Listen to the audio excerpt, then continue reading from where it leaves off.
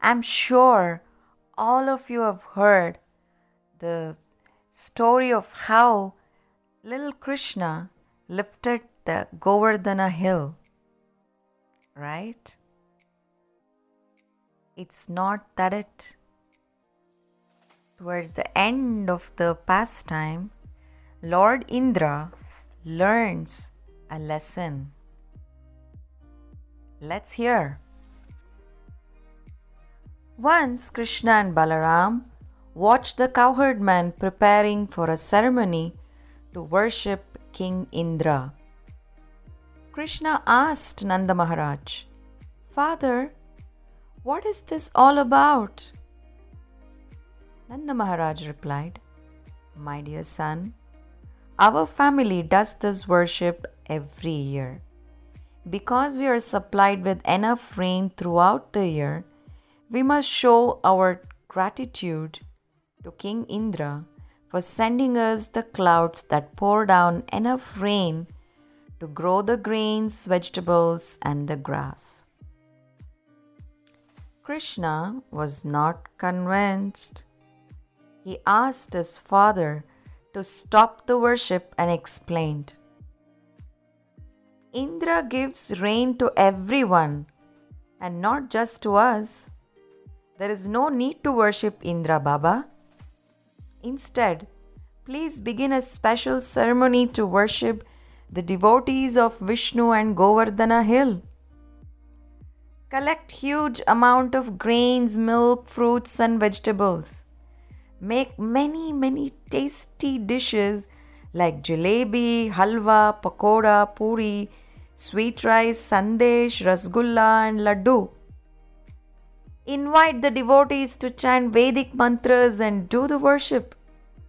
Decorate the cows and feed them well. Everyone should be fed, even the dogs." The cowherdmen of Vrindavana, headed by Nanda Maharaj, agreed to Krishna's proposal. They called the devotees and began worshipping Govardhana hill by chanting and offering delicious delicacies. Everyone in Vrindavan came with their decorated cows. Then, with the cows in the front, they walked around the Govardhana hill. The ladies dressed up nicely and sat in bullock carts, chanting the wonderful activities of Krishna. The devotees gave their blessings to the cowherd men and their wives. Then, lo and behold, in front of everyone's eyes, Krishna, while standing with the assembled villagers, assumed a huge and wonderful form. He said, "I am Govardhana hill," and began to eat all the food offered there. King Indra is also a servant of God, posted as an administrator of this universe.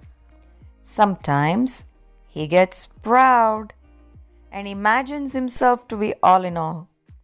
In such occasion, Lord Krishna teaches him a good lesson. All worships are meant for pleasing Lord Krishna. Krishna is not only the master of Indra, but also of all the demigods like Brahma, Chandra, Vayu, and Varuna. However, Indra had forgotten this fact due to pride, and thus Krishna taught him a good lesson by asking the residents of Vrindavana to worship Govardhan hill instead of Indra. When King Indra saw that his sacrifice was stopped by Krishna, he was enraged. Indra called for the most powerful of all rain clouds, the Samvartaka, and said, "Go over Vrindavan and flood the entire region with heavy torrents of rain. I will also go riding on my elephant Airavata and produce great storms. I shall use all my strength to punish the people in Vrindavan." Ordered by King Indra, all the dangerous clouds went over Vrindavana and began to pour water with all their strength and power. There was constant thundering and lightning, severe winds and rain. Every man and animal in Vrindavan was trembling with cold. They went running to Krishna for protection and shelter. Krishna simply smiled and picked up the Govardhana hill with a little finger of his left hand. He looked at every one and said very affectionately, "My dear residents of Vrindavana, all of you, please come under the umbrella of Govardhana hill." Happily, all the residents of Vrindavana, along with their animals, stayed under Govardhana hill for an entire week. Seeing the wonderful power of Krishna, Indra, the king of heaven, felt ashamed of his actions. He had wanted to crush the villagers of Vrindavana for neglecting him. However, now he found that his own pride had been crushed. He called all the clouds and asked them to stop pouring. There was bright sunshine once again, and the strong gusty winds stopped. Krishna said to the villagers, "My dear friends, now you can all go back to your homes as there is no more danger." Lord Krishna then gently put the Govardhana hill down. Indra, the king of heaven, realized his mistake and he came to Krishna and prayed, "My dear Lord, I was so proud that I thought that you stopped the people from worshipping me. Now, by your grace, I understand that you are the Supreme Lord. All my powers actually originate from you.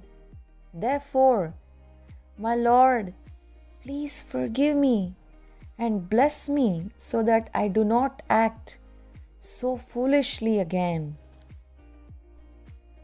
So, my friends, let us give up this pride and be grateful and offer our service in a very humble mood. Thank you.